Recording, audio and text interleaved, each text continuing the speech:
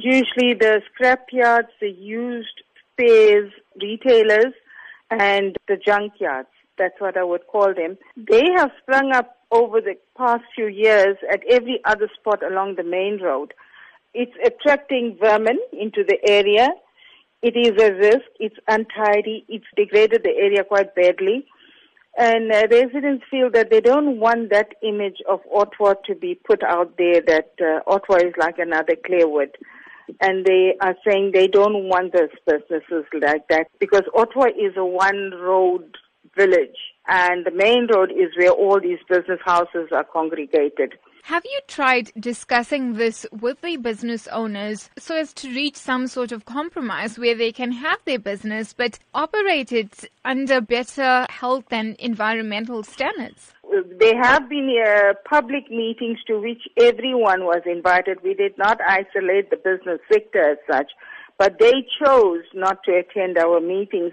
But they did attend the meeting on the 16th of March, and they were very loud in condemning residents, saying the residents are only complaining about the business operation and the scrapyards in Ottawa.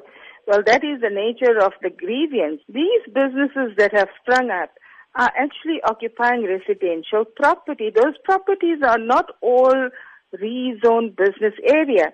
As you say, this is not zoned for business use. It is in fact residential property, meaning it's in contravention of the bylaws. How then have you tried to engage your councillor or the eThekwini municipality on this? When we got the council, said he would set up a meeting, which was on Sunday this week, but the business sector did not attend. So I'm not sure who's playing which politics in the community.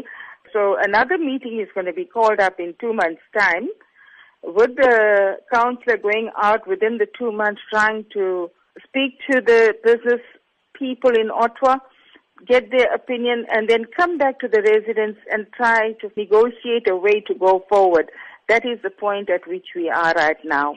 There was, I think, one person at the meeting who says the business is providing employment. We want to see growth. We want to see businesses flourish, but do not transgress. Do not create problems for people living in Ottawa. It's an old community. These businesses operating, they park on the pavements, they block up the roads. We have children walking to school.